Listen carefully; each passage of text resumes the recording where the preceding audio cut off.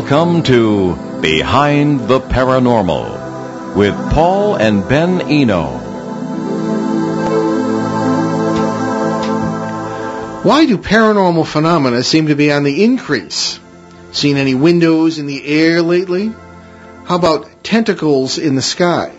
Hello, and welcome back to Behind the Paranormal with Paul and Ben Eno. And this is the 307th edition of our show. I'm Ben, and those amazingly weird questions came from my co-host and partner in the paranormal, my dad. Well, first of all, Happy New Year to everyone. Civil New Year. We're back live after our 2-week holiday break. And this is our first live show of 2012. The infamous year 2012 is upon us. Our show last night on the Columbia Broadcasting System was, of course, pre-recorded, so this is our first live show. 2012, of course, is the year that a lot of people suspect a lot of interesting things are going to happen. I take it with a grain of salt myself. I don't know about anybody else. The Mayan prophecies that on December 21st, the world as we know it will end. I feel like people mess up the interpretation of that. Yeah, that could be. As I say, I'm a wait-and-see kind of guy. Well, we have a weird interpretation of things in the West. It's like, oh, the world's going to end. We're all going to die. Well, what does that mean, the world's going to end? It's going to go poof? I mean, the humanity's going to disappear. We're going to have life after people. I mean, I don't know. Life after people. Yeah, well, probably. Well, there's many times in history people have gotten gathered on mountaintops and gone to certain places and then nothing has happened. But then again, there are a lot of strange things astronomically going on, a lot of strange things paranormally, a lot of things that we suspect ourselves from our own contacts, as it were. But we'll get into that as the year goes. But tonight, we're going to do an open line show. And so, from that cheery thought comes this week's contest question. What is the name of the actual book in which the Mayans make their predictions about 2012? And if you score that one, win a copy of Heaven's Wave, a novel of the Doomsday Prophecy of 2012. Wow, this is just the happiest show on record right now. Didn't even start yet. I know. And that book is by Dearlon, a frequent guest on the show.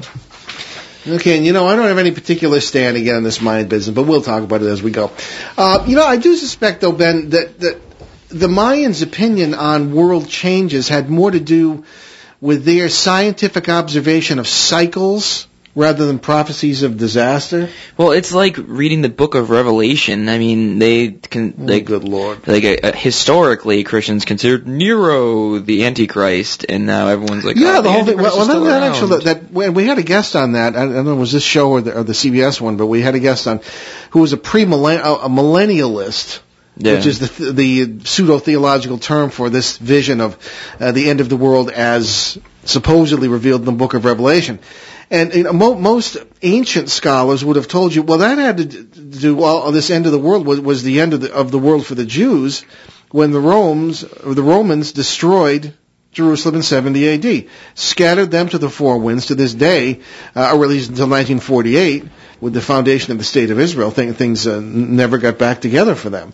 And that was the end of the world for the early Christians, and the Jews. Yeah, we have a weird habit of taking things to a weird extent and putting them in situations that don't really match. I mean, look at Nostradamus and his quatrains and things. Funny, you can't tell what's predicted until after it happens. Yeah, I know. That always made me a little suspicious. Yeah, exactly. Like, he meant to say that this happened, and he predicted this. And then it's like, well, nobody really knew what he meant back in the day. Well, the Christians have a terrible habit, I think, of telling the Jews what their scriptures mean, whether they mean it or not. Yeah. And of course the whole book of Revelation obviously is a part of the New Testament.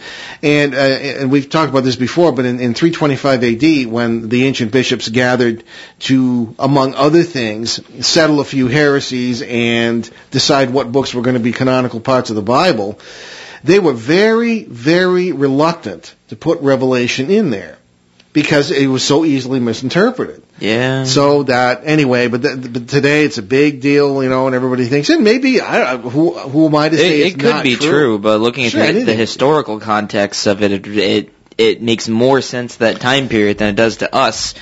I mean, it's like the parables. I mean, they don't really make much sense to us because none of the stuff that he talks about applies to us, like the examples he gives. Because we're not most of us don't work in vineyards. Yeah, exactly. We don't work in vineyards. We don't work in farms. Well, you look beyond that to the main point of exactly. But just saying, it was written in a different time and probably meant something different than that is an important point, because and another thing that I've always sort of when we talk about your own gifts and the things that we do together as working in the paranormal, things that are predicted or that you suspect or that you anticipate and have a certainty about do come about, but very often it's in ways that you don't expect, and that you can't anticipate, and that you shouldn't second guess.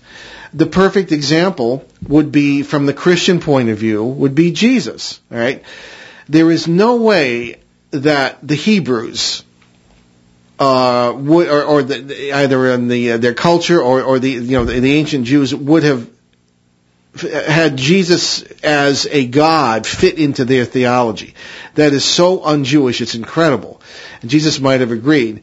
But if you believe that Jesus was the fulfillment of a bunch of prophecies, it wasn't in a way that people would have expected. So I suppose that's maybe the 2012 thing. Whatever happens will be something good, something better, maybe nothing, but in a way that people don't expect. But what makes no sense to me is that they talk to experts about 2012 and they're like, oh, well, we're not saying the world's going to end. I mean, the calendar still goes on. I mean, it doesn't end.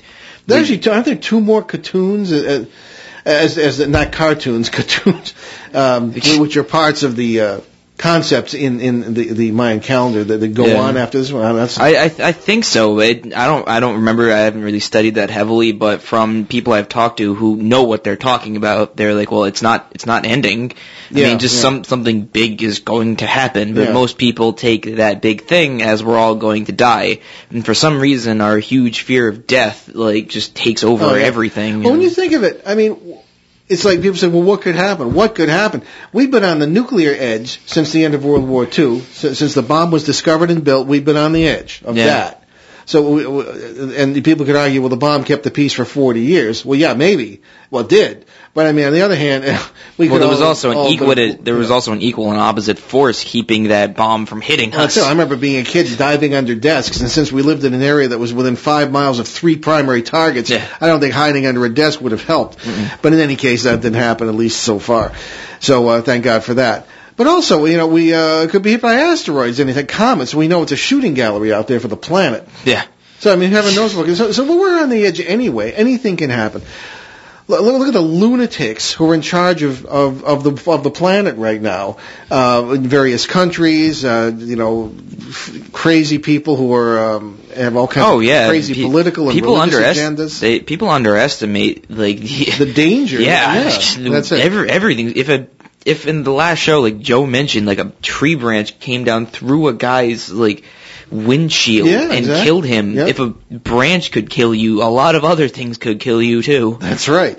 So anyway, we are beset by dangers, so why worry? All right, so moving on from the subject of 2012 here, we got we had a winner for last week's question, did we? Oh, did we? Oh, yes. So anyway, last week's question was locally to our broadcast area. Well, actually, it was more like a few weeks ago. It was very difficult, actually. So on what beach near Newport, Rhode Island was a door in the sky photographed in 2010? Well, the answer was Second Beach in Middletown, our favorite beach. There was nobody answered the question. People tried, but Second Beach in Middletown, as I say, you and your brother practically grew up on that beach. Pretty much. Yeah. So anyway. So, on to our emails. Okay, better luck next time with the question about the Mayan books. Okay, this is one from Kelly, asked not to use the last name, in Costa Mesa, California. That's a fun name. All right, so... What, Kelly or Costa Mesa? I did a book signing there once. All right, so Kelly writes, your interview with alien abductee Thomas Reed your interviews were very interesting. From what he said, and from what I read about abductions, it seems like the aliens are interested in very intelligent people with special gifts. My question is that you both seem like just that kind of people. Have you ever thought that you were abducted? Well, actually, that's kind of I had a dream like that once, but I'm pretty sure it didn't happen. Right over on Old River Road. Well, I told you about that dream, right? Yeah, you did. Would you mind repeating it for the radio audience, or is it too personal? It wasn't really personal. It was kind of stupid, actually. I have a lot of dumb dreams. They don't make any sense. And so you think they don't, but you never know. Well, the frontal lobe in your brain like shuts down when you're asleep, so like the logic portion of your brain is like, oh, this all makes sense. Lately, most people are shutting down even during waking life. But go ahead. Well, yeah. Anyway, so in my dream, I was driving around in my tiny, very vulnerable car, and I was driving through what's it called? What's that town on Old River Road that's like right near in between Cumberland and Woonsocket? Oh, Manville. Manville, yep. Yeah. I was driving from Manville down Old. If you're of political correctness. Yes, Personville. As I was coming home from Personville, and I was going down Old River Road, and there were a bunch of cars around, and like all the lights started shutting off, but my car was still running, and I was like, if I'm going to be abducted, then this doesn't make any sense because my car should be shutting down, but it wasn't. Well, knowing your car could be. Well, yeah, I know, but everybody else's car lights were like turning off and stuff, and then all the lights flickered, and then this white beam in the sky came down on my car, and I was just like, ugh. And then I woke up immediately after. So if I ever was abducted, then that was probably it. You tend to have things happen to you when you pass that spot, which happens to be the cemetery where your grandfather and a number of other. Oh yeah. I saw those 3 lights in the sky that one time that moved around. Yeah, a maternal grandfather. Yeah. No, it was a weird. That place is weird. Manville's a weird place. No, we have a lot of listeners in Manville. Oh, sorry. Well, no, I'm not saying the people aren't bad. It's just I don't know. Every time I drive through there, it's great. It's a lovely historic little village. I know, but every time I'm there, weird things happen. Well, anyway, I know. Maybe it's just that spot, like right there. Yeah. Well, anyway, to answer the question, I really can't. It has come up before. I can honestly say that I don't have any recollections of ever having an abduction experience. Of course, supposedly when this occurs, whatever it is that takes away your memory, I don't. So I really couldn't say that. That has occurred. I suppose in various contacts that we sometimes talk about, that we have in our paranormal work, various interesting neighbors, if you will, in the multiverse that we kind of run into here and there, because we have a very different approach to paranormal work than most people do. I honestly can't say that it's been the case that we have run into Grays, although you have. Ben and I operate in different circles here. So anyway, I have to answer no to that question, Kelly. Thank you for writing it in. But we are concerned with the abduction phenomenon. I often will say to people who are advocates of the really nice ETs going to come down and save our planet and all this business. Well, if they're so nice, why are they supposedly abducting people and conducting experiments and doing all this other awful stuff? So we'll just have to just continue our research and see what happens on that. But I don't have any particular experiences of that kind. Do we have a caller? Stand by. Stand by. We have a caller. We've been watching various UFO increases in UFO phenomena going on. And who do we have? That's Todd, as it turns out. Oh, we have Todd from Connecticut. Are you with us? Yes, I am. Oh, okay, very good. Maybe the audio's bad. How's that? Todd? Perfect. Oh, very good. There you are. Todd Banks. Todd has been a former guest on the show, a very good friend of ours, a very interesting fellow who has a lot to say about sort of multiverse living as we try to encourage people to do it. And he's also a member of at this point, private discussion group. Stop talking about it. Okay, yeah, we're gonna. Okay, yes, that will be sure to be abducted. That's like saying we have the super secret that nobody can secretly seek from us. It's like, just what? That too. Huh? Yes. Okay, let the poor man talk. Todd, we were going to discuss too some of the events going on in central Connecticut, and when it comes to UFO sightings lately, and this whole tentacle in the sky thing has sort of come to our attention as something that's very interesting. So, what's going on in your vicinity in central Connecticut? Well, first of all, Happy New Year's, guys. Oh, of course, Happy New Year to you too. Well, basically, there's been some interesting activity lately. The first kind of really odd thing was on November 8th, I believe. It was the night that YU-55 comet was coming. Between the Earth and the Moon. So I was outside doing a little sky watching with a friend of mine, and we looked up and, we kind of saw the standard stars up there and everything. And then probably about 45 minutes later, we're outside still looking up the stars, and my friend looks up and says, well, you let out an expletive, and said one of the stars is moving. And I looked up, and sure enough, one of the stars that we had looked at about 45 minutes before that started moving, and then slowly moved across the horizon.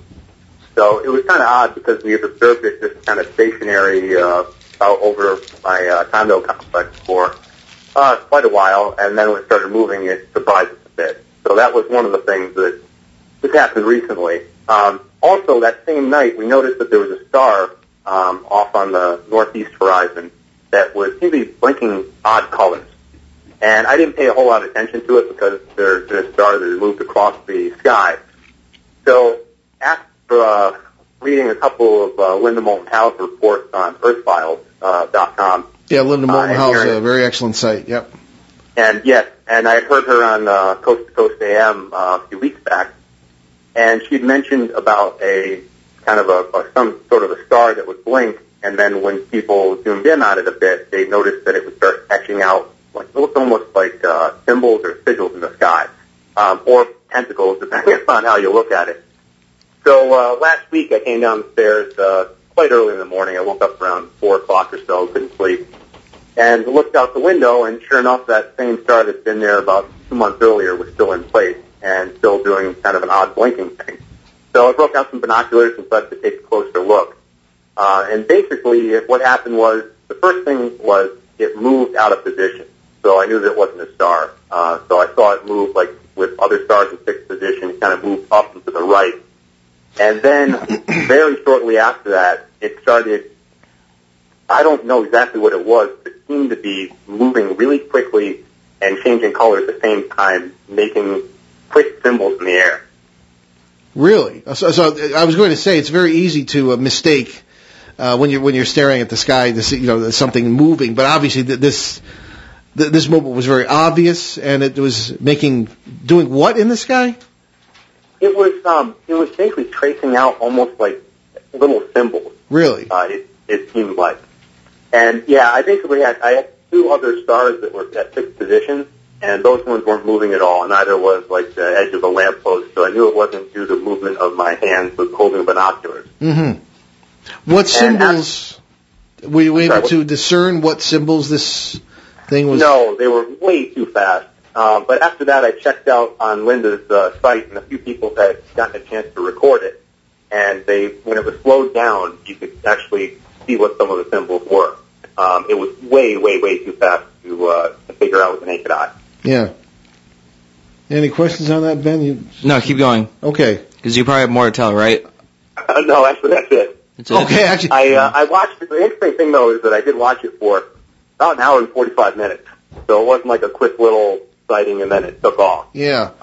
And I've been trying to get another glimpse of it, but unfortunately we've been having kind of cloud-colored skies here and where I'm at. Yeah. Now, we put you in touch. Did you have a chance to talk with Donna from a little bit north of you?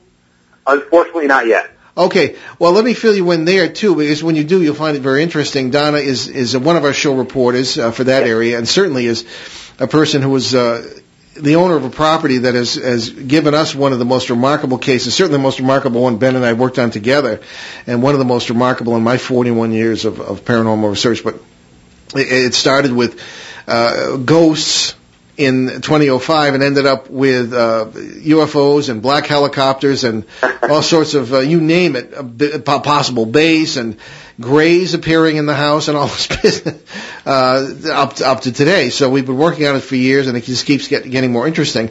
And much of what you describe, she also has described. Although she's got helicopters flying over, there's a certain area that's involved here that we have begun to research. We've been there twice actually now, and it's quite a remarkable situation that seems to be developing. Now, you said also that there was some aerial activity in your area besides this star. There was the helicopters and things. I mean, that could be. Oh yeah, that is something else that's been going on for probably about 4 months now. There have been, I'd say, anywhere between, because I'm able to do part of my business from home, so I'm around during the day most of the time. and I observed probably about anywhere between 5 and 10 black helicopters a day, and also a couple of other odd airplanes flying very low that were slate gray and unmarked. A lot of activity at night. I mean, at any given moment, you could look outside and see the lights of 5 or 6 helicopters. Yeah, wow. That's Donna has obtained photographs of a sort of triangular craft that has been seen day and night. When Ben and I were there, we saw some strange lights as well. So it's quite whatever's going on in your area. It's kind of hopping, and it's again the central Connecticut vicinity, and it has not been the first time. There have been a number of sightings in the past. The whole Long Island UFO thing occurred over there, and one of our other guests was a witness to that. That was Dee Erlon, the author of the novel. We're offering as a prize tonight for the contest question. So, okay, well, Todd, thank you for calling in. And is anything else going on that you'd like to report, or we'll just ask you to keep an eye on what's going on and stay in touch with us as you always do? Absolutely. And the only other thing is there definitely have been a few triangles. And it was actually my father's first sighting was when we were coming back from dinner one night, and a large triangle went over one of the exits on Route 8. So really? that was fairly interesting as well. Well, the question is, what is going on here? I mean, are these helicopters? I mean, is the common folklore is that the military is working with, whether they be aliens or time travelers or whatever you want to try and reach out and grab, and that there was some sort of cooperation going on, hence these supposed underground bases and things of this kind. I mean, in our research on this case, I've seen things I never thought I would see. And I found evidence for things that I used to laugh at. So just that so far that's where we are. But there does seem to be a lot going on there. What's your opinion about what's really happening? Well, I tell you that one of the oddest things is that that stars that seem to move and etch out symbols, because that's pretty weird. According to Linda's report, these things have been sighted all over the U.S. and Canada. So it's almost as if they're in fixed positions around North America, where I say probably giving any given position in North America, you'll probably be able to see one. Mm-hmm. So it's almost like, I mean, if I was to make a guess, maybe like little signposts that have been put up. Although if the symbols that kind of Linda has shown on her site are what they're showing, I don't think the message is for us, or it's using a language that we haven't used in a really long time. Yeah, that's earthfiles.com again.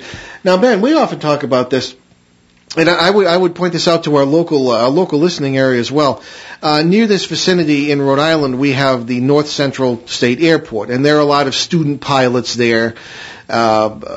Ben's brother took flying lessons there and all this business.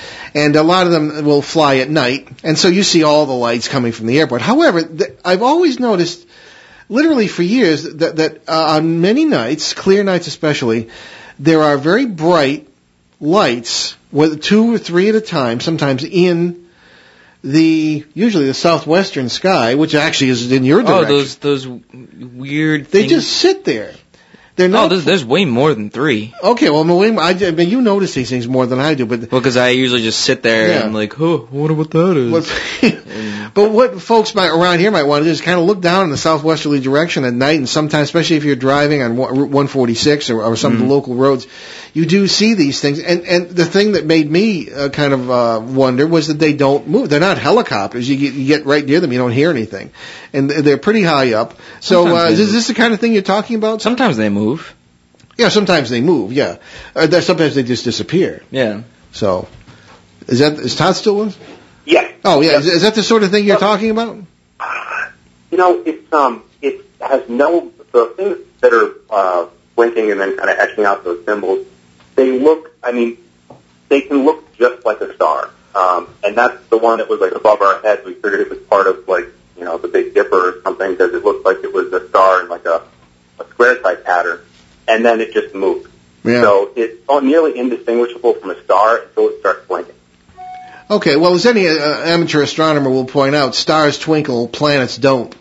And so if the thing is twinkling, it's most likely a star. Unless of course it's tracing patterns in the sky. Yeah, and that's why I wanted to look at it a little closer, and also the movement kind of clued me off to that it may not have been a standard star. Yeah. Well, of course, the planets have been responsible for lots of UFO reports. Venus particularly, and now especially in the past 10, 15 years with the lineup of the major planets too, of all the planets, and there's been a lot of non-blinking things in the sky. But anyway, it's time for a commercial break. Thanks for calling in, Todd. We'll talk to you soon. Thank you. All right, pleasure, guys. Happy New Year again. Okay. Happy New Year. All right.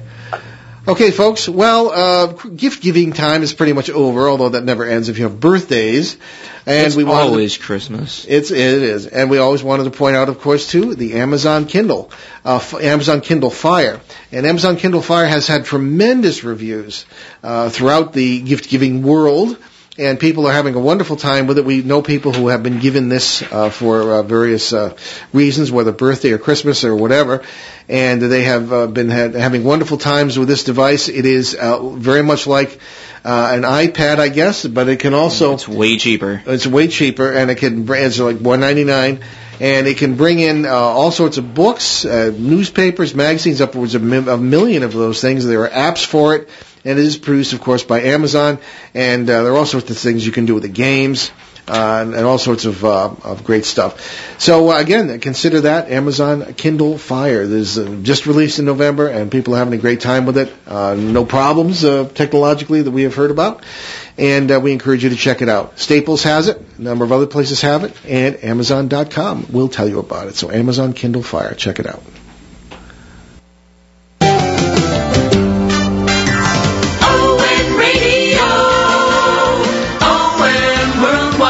Hi, this is Romeo Berthium inviting you to join me every Saturday morning from 6 to 9 for The Saturday Show. This all-request program includes music, news, sports, weather, and all sorts of community announcements. And what a great way to start your weekend. Join me this Saturday morning. ON Radio, ON Worldwide. And we are back behind the paranormal with Paul and Ben Eno on WOON 1240 AM and ONWorldwide.com in New England's beautiful but UFO-ridden Blackstone River Valley. Okay, apparently. So let's continue with our emails. Here, this is about, we're switching the subject, yes, to ghosts. This is from Bonnie in Braintree, Massachusetts. Ah, yes, Braintree. I got lost there once. No, haven't we all? Yeah. So Bonnie writes, I really love your show and your books, despite the fact that I feel personally insulted every time you refer to the feral ghost hunters. Uh-oh. I guess I fit that description. I assure you there are many intelligent, thoughtful, and sincere people who do ghost hunting as a hobby. I do it because I have many deep personal questions about death and the afterlife that I feel I need to answer myself. Before I stumbled upon your show, I was, as you say, stuck in the 19th century theories about what ghosts are. And when I heard your multiverse ideas, they made a lot of sense. And now I use that theory when I do my cases. The result is amazing, and I can see the explanations for phenomena much more clearly. I think you should give us ghost hunters a chance. Whether you know it or not, you two have been responsible for profound changes in paranormal research. It's some of us feral ghost hunters who are putting your ideas into practice and benefiting from them. Well, yeah, that is true. Well, okay, that's... We're too harsh on people sometimes. Well, yes, but I think that maybe Bonnie and others should realize, let me clarify my thinking on this. Maybe Ben has another idea. It's not the fact... My problem is that there are people with no qualifications who are sort of appointing themselves as experts. The press believes them just because they say this. They form some kind of group and they they draw up rules and they elect themselves the... They do more harm than they do good. Well, let's say, compare it with, you may have a profound and sincere amateur interest in brain surgery. But then there are the other people who want notoriety and all that stuff. Not all ghost hunters are the same. No, not at all. And we make it a point to kind of reach out here and there to meet them. Some reach out to meet us. And they always ask our opinions. I don't know, they tend to sometimes fall on deaf ears, I'm afraid. But they just... there's a lot of ego a lot of times, and this, what really makes me nervous, Ben, is and we talked about this just last week, was that when you have the really prominent ghost hunting groups, especially the ones who get a lot of television and radio publicity, they can attract a lot of young people and inadvertently get them involved in the occult. A lot of these people, if you look at their websites, you get the spooky music and all the silly, pictures of ghosts and all this, or drawings and cemeteries and all this kind of stuff can inadvertently do damage to the young mind. We're not saying you are. No, not at all. It's just that I get really nervous when all these young people, especially young teenage girls who form the main fan base of a lot of these shows, get involved in this because they start using Ouija boards, they start doing seances, and wow, I may have a boring life, but this cosmic being is talking to me. And they walk right into trouble with parasites because they just don't know what they're dealing with. They don't know how to deal with it, and they'd be better taking up soccer or stamp collecting. People just should not walk into this without having major qualifications. I say, okay, well, what are my qualifications? Didn't I do this? Well, yeah, I appointed myself as one interested in this, but I was in the seminary at the time. I was studying for the priesthood. I made it a point to seek out the best experts of the time in the church and outside of it, including Dr. Loiza Ryan, who was the founder with her husband of modern parapsychology, Father John Nicola, who was a Jesuit priest, greatest expert of his time in exorcism, studied with him. And I made it a point to, as best you can prepare for such studies of the unknown, go to known sources and learn something. And I will admit today, I often say that a lot of the things I learned from them I don't believe anymore. But I even touched on the ghost hunting thing with Ed and Lorraine Warren, with whom I worked for several years in the 1970s. And what I learned was was the motto of this show: everything we know is wrong. And you really had to start from scratch. But at least I didn't appoint myself some kind of big expert. As a matter of fact, I kept it secret because first I was in trouble with the seminary authorities for it, and later on I was a journalist, and you don't have the local editor of the local paper being the local ghost hunter either. It didn't do much for your journalistic credibility. So I kind of kept it under wraps for so long. I didn't look for any publicity. But the thing is, it's not something you want to go into as a hobby. It's not a hobby. It's not like bird watching. It is extraordinarily dangerous to everybody involved. What really makes me cringe is all these people go in, point themselves experts, and they start counseling people in homes or in families who are having problems, and they just have no idea what they're doing, what they're touching, what they're getting involved with. And many of them at least, don't seem to have the grasp of the relationship between the people who are experiencing it and the phenomena themselves. It's more about the people than it is the phenomena. Yeah. And I just think the whole approach is just wrong. And they're doing a reckless and dangerous thing getting involved. So I admire anyone who is seeking knowledge.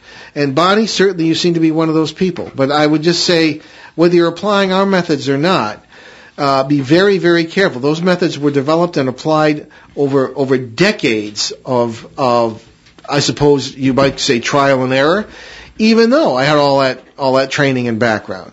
So it's a really slippery situation. So Ben, I don't know if you have any other thoughts on that. Well, what she's doing is way different than other, quote unquote feral ghost hunters, because she said she qualifies for it. I don't think she does.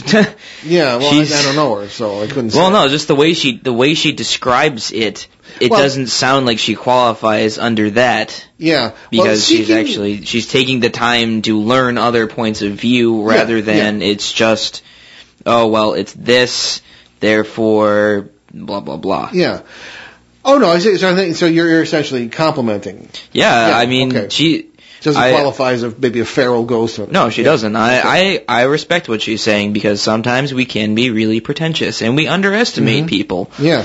Because we're not good. Well, I'm not good with people. Well, one thing that gets me, you're very good with people. One thing that gets me too is that the groups will very seriously talk about their scientific approach when they don't know any of the science behind this, really. And they're attempting to prove the existence of the afterlife, but none of them works together. But the same problem exists in so-called real science, because there are politics, somebody spent $100,000 for this degree, and then somebody comes along and questions it, and there's a big row. So I mean, there are problems all around. But then, what I liked what Murray Silver said last time we had him on. He was like, "Well, no, this isn't something for hobbyists." No, that's right. He made it a point. He was very, very. What's the word? He was very. The only way I can describe it, he was very forceful upon that point that this is not something that an average Joe can just pick up and go do. Yeah. It's sort of appointed to you. It's like that. It's not like. Well, it's like Socrates once said. He didn't say it, but he basically wrote something to this effect that the person who doesn't want to do it ends up being the best person for the job. Yeah, that's true. So, anyway, I would say keep seeking, but just be really, really careful, and you would be better off growing roses. Anyway. Grow the roses of success. Right. Anyway, here's one this is also about ghosts, from Nils Richardson in Liverpool. No, don't use the full name. Oh, sorry. Okay. Well, if anybody the listening in Liverpool, UK, don't just avert your ears. Hear that. Okay. Sorry about that. So, Nils writes, I am a ghost hunter, and many times I run into ghosts that are angry, either because people in the house make them angry, or because they died that way. How do you deal with angry ghosts? On the other hand, do you feel that angry ghosts are really parasites? All right. Well, those are good questions, because this notion of anger is very connected with parasites, certainly. Yes. And again, for those of you who don't know, what we call parasites are entities that are in folklore generally known as demons or evil spirits and everything else, because we explain things in folklore. Or it could be someone who is really angry too, but the parasite is feeding off them. Yeah, that's true. So essentially what Nils is doing, and here we have another ghost hunter. I have no idea what his qualifications are, if any. And I get nervous when people are walking into areas where you've got negative things going on, and assuming that these are dead people and all this business, which of course almost never turns out to be the case, or rarely does. All right, but anyway, what point is he making here? Either people in the house make them angry. Now, I've run into that a lot over the years. People have been nervous, especially when I come in and say, I just get the feeling this is not Aunt Gertrude you're dealing with here, who died maybe a couple of years before or whatever. I think this is a parasite, because you just get to the point where you walk into a room and it's like dealing with the presence of people. Yeah. There's more to somebody than physical presence. You can tell if you have a good feeling about someone or about a place or about that. Pay attention to that, because that's what I do when Ben and I do when we walk into these cases. And I've walked into many a home and many a room, and you can just feel the anger in there. And if they say, well, this is really just Aunt Gertrude, she's upset because we didn't do this or that. Well, I don't think so. I think Aunt Gertrude has her consciousness has shifted to a parallel life where she's got probably better things to do, or if she is in a world where she's aware of you, she's probably helping you out somehow. There are many occasions where these parasitical entities have pretended to be relatives and loved ones and everything else. Because why? Because these are the buttons they push in order to eat. This is what they do. This is how they live. They're not servants of Satan. They're not evil spirits. I don't think they're spirits at all. They're perfectly physical beings in their own world, in my experience. And they will reach into ours, and they will do various things to feed off energy that we produce. That's how they live. Nature, they're just part of nature like anything else.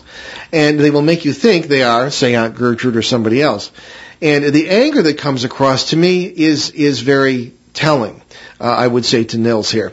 On the other hand, you do run into people who seem to be frightened or angry in whatever worlds they happen to be. And as in the multiverse happens frequently, worlds will overlap at times, and that's what paranormal events tend to result from, are these overlappings.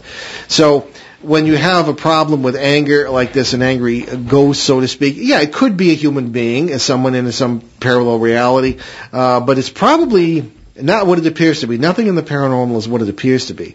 So I would be very careful of this.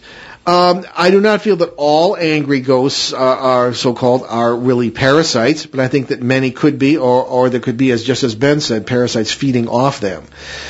One of the problems that I've had from people is that they say, well, don't tell, I will make it known that I don't believe that it's Aunt Gertrude. Everything changes usually. And they'll say, oh, you're just going to make the ghost angry. I say, yeah, that's not what we're dealing with here. First of all, I don't believe in ghosts in the traditional sense, because how can you be you without your body? I mean, it's a person as a wholeness. I think what we're dealing with is the actual person in a parallel reality that happens to be accessible to us and vice versa.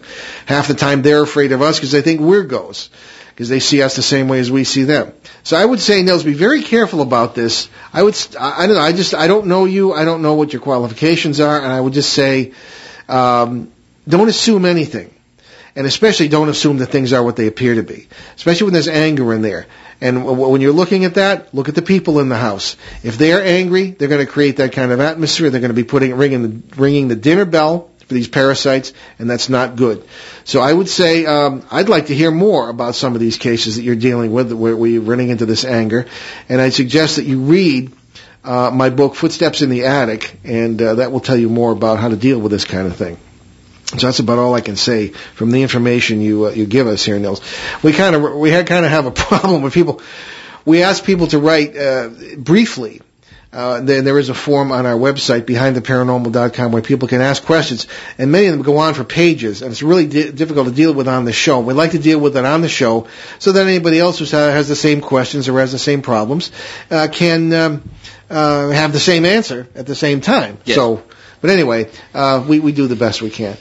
Here's one from, and it says we can use his full name, Dusty Bryan, but just says USA. So somewhere in America, there's a Dusty Bryan who wants to know the following. That's a pretty awesome name. Okay. Hi, Paul. Until I read your passages online, I thought I was alone in thinking that death doesn't exist. I appreciate you, since my brother killed himself in 2005.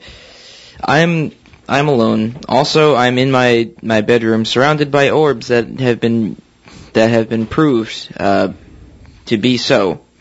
I am very scientific, egoless, and a humanitarian, so I would love to know how to communicate to these entities better. My question is that, and again, with a hearty thanks for your progressive thinking, and it's pretty rare in this verse I'm finding. Thanks again. Okay, well, thank you for writing, Dusty. I would suggest that what he refers to as passages online are articles that exist on our other website, NewEnglandGhosts.com, which is currently being redesigned finally, and but is still online. You can still get these articles. And if you look to the left, there's about 1 million little links there. Articles on everything from what are ghosts to what we expect the 2012-2016 period to bring, all the way down to parasites and all sorts of things, the multiverse, moral issues having to do with the multiverse, and of course the non-existence of death. And Dusty is right that I don't believe, and we don't believe in the existence of death in the classical sense, because sure, you go to funerals, the body wears away, it gets used up, just like a leaf on a tree that falls off in the fall, in the autumn, but the life is not in the leaf, the life is in the whole tree, and the whole tree is you.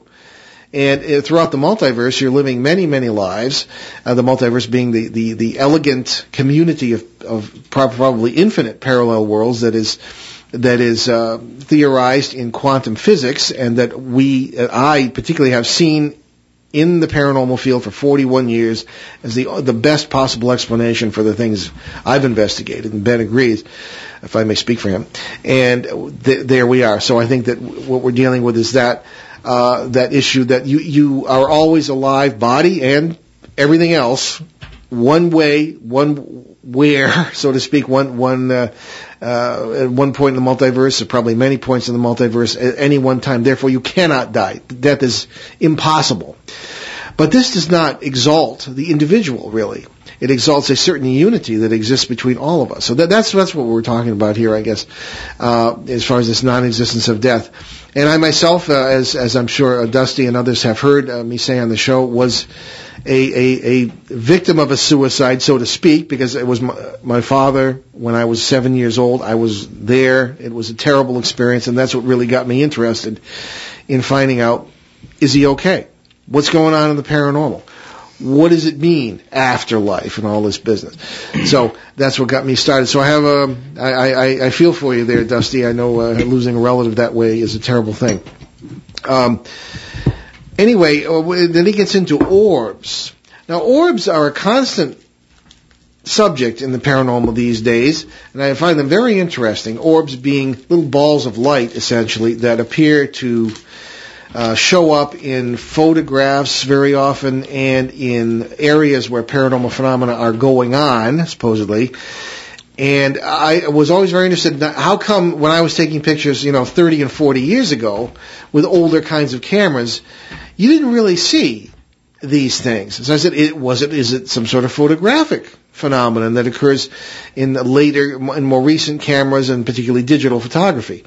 And the answer was kind of ambiguous. There were balls of light that would appear frequently in older photos, but they maybe didn't look the same. But I've kind of come to the conclusion, in speaking with experts as well, they really are the same thing, depending on the speed of the film in this business. So I think orbs are a genuine mystery and a genuine phenomenon. One of the problems is that orbs can be created by dust. I have one picture of you were a baby, you're on a sled, mom's pulling you on the sled, and there are all kinds of orbs. But I know for a fact they were snowflakes because it was snowing. Well, I don't think he's taking pictures. Mm-hmm. I don't think he's taking pictures. Oh no, he's seeing them with his naked eye, as have I.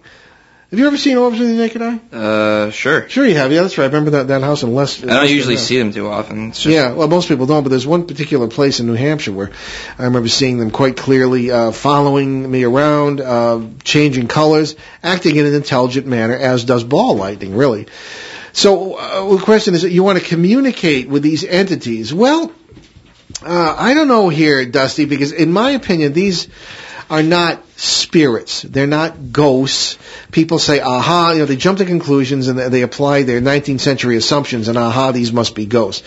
Well, I suppose that's possible, but I don't think so in most cases. I think they are plasma-based life forms that feed around the boundaries of these multiple worlds we're always talking about. And why do I think that? Because that's where they seem to be. That's how they seem to act. Plasma is really just an electrified air molecule, formation of electrified air molecules. They don't seem to have any purpose except to feed. They do seem curious. But whether they are intelligent life forms is another question. So whether you can communicate with them, I have possible questions about that. Let me know if you do. On the other hand, just when you think you're getting a handle on these things, we encounter one, as we did in one of the cases in my book, Footsteps in the Attic, in which and it was right here in Woonsocket, Rhode Island, as a matter of fact, in the attic of someone's house, where there was a photograph taken of an orb that had a very, very distinct, it would look like to all of us, the face of an old woman in it. And this appeared when we had felt the arrival of someone in this attic, sort of checking us out, as I would do. If I heard footsteps in my attic, I would go up and see who it was. Well, this woman, in our opinion, was living in this house in a parallel reality. She was not the dead. Nobody's dead here. She wasn't a dead person. There wasn't a ghost. It wasn't a spirit. And she came up in her own world, and there was enough overlap so that we could feel her presence and feel her walking by us and this sort of thing. And when we took the picture, there was this big orb of what could have been her face in it. So again, maybe we're stretching, but maybe not. So again, sure, continue your research on these things. I'd like to find out more about what these do. We've been getting orb questions lately. One person wrote in that they have one outside their house. He keeps looking in the windows, apparently. Other people say they have come straight through walls and this sort of thing. But again, ball lightning does the same thing. So we may be dealing with a plasma-based life form, something that even the great Carl Sagan had speculated about. So I think we've got time maybe for one more. Thank you again for your kind words, Dusty, as well. We appreciate that. Yes. Okay. Here is a very brief one. Okay, yeah. And this is from Ron I won't say it, in Quebec, Canada. Quebec's a big place. So you take a break for 2 weeks and then you just forget all about the rule. I know. Hi, Paul. I'm amazed at your long experience in the paranormal field. You are truly a legend, and your son is already making his mark with his talent and insight. Butter us up. Aww. Paul, your work on poltergeists is unique and groundbreaking. My question is, how do you keep parasites from becoming poltergeists in a very angry household? Okay, but more angry households. Yes. Okay, well, anger essentially, these days. our theory is, I call it the Peter Pan theory. Ron, and what we do is to bring in literally happy thoughts. How do you displace the negative energy that creates anger and that feeds anger, and that itself feeds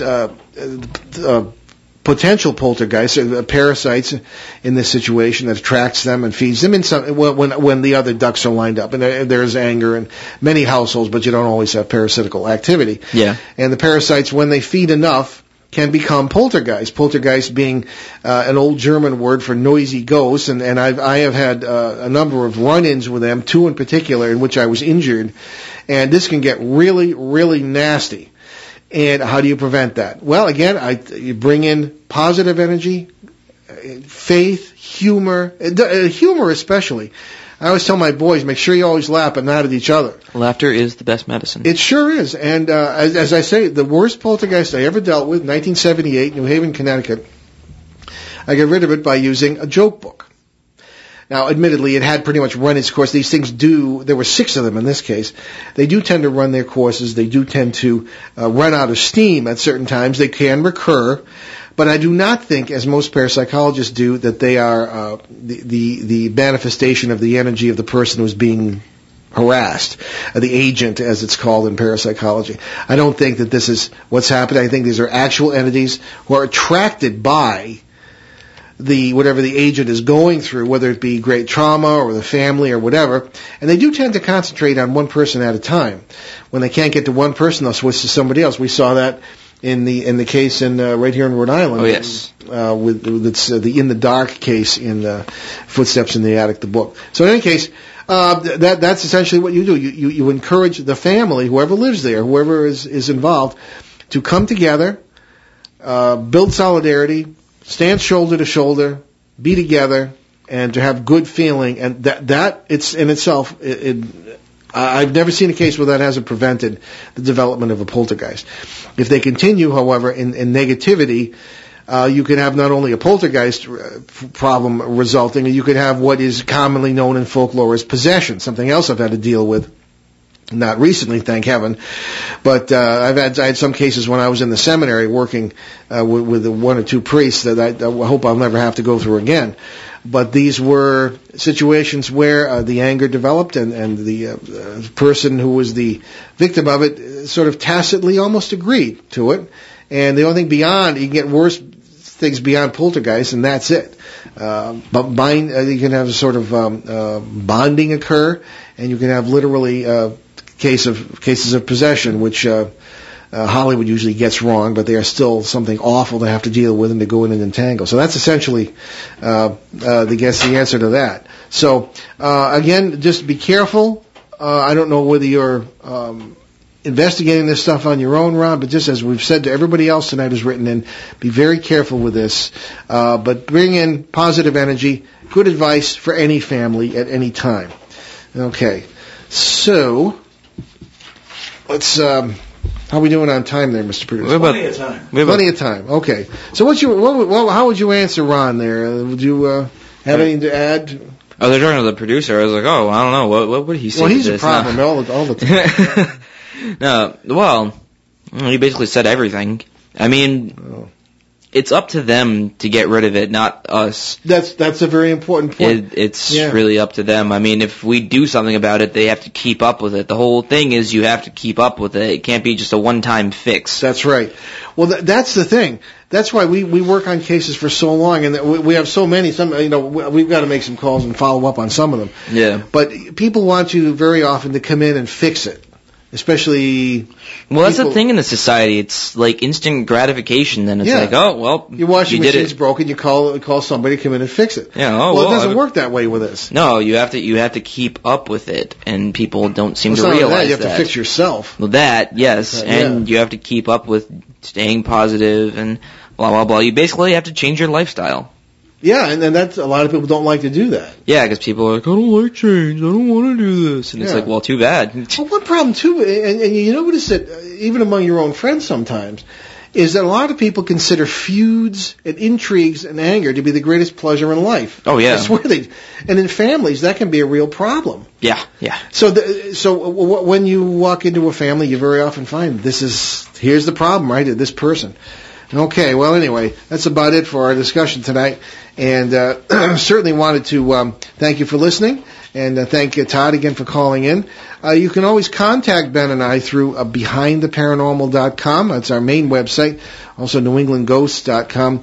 And we're always available to take your questions, and check out the forum on Behind the Paranormal for that. And don't forget, we have over 300 free podcasts of all our shows that are available at www.BehindTheParanormal.com. Exactly. And thank you for writing in. Many listeners have submitted their opinions per our request on the best shows of in honor of our 300th show a few weeks ago, and we will be announcing that on CBS next week when we have that show, and let you know what people's feelings are about what were the best shows. Yes. So many thanks to our producer, Steve Bianchi, and we'll see you next Monday, January 9th, right here on WON, 1240 AM, ONWorldwide.com, when Ben and I will welcome author and independent researcher Thomas Fusco to talk about his, quote, new theory of the paranormal, unquote. Oh, well, that'll definitely be an interesting show. And on our regular CBS radio edition on Sunday, January 8th, in Boston, Pittsburgh, Detroit, and Seattle, we'll continue with our open lines and email discussions. And we leave you this evening with a quote from former U.S. President Jimmy Carter. Quote, if I become president, I'll make every piece of information this country has about UFO sightings available to the public and the scientists. And I've said he saw the 3-ring binder, I guess, after. Oh, yes. So thanks for sailing with us on our great cosmic journey, and we'll see you next time. Return to this radio frequency 167 hours from now for another edition of Behind the Paranormal with Paul and Ben Eno.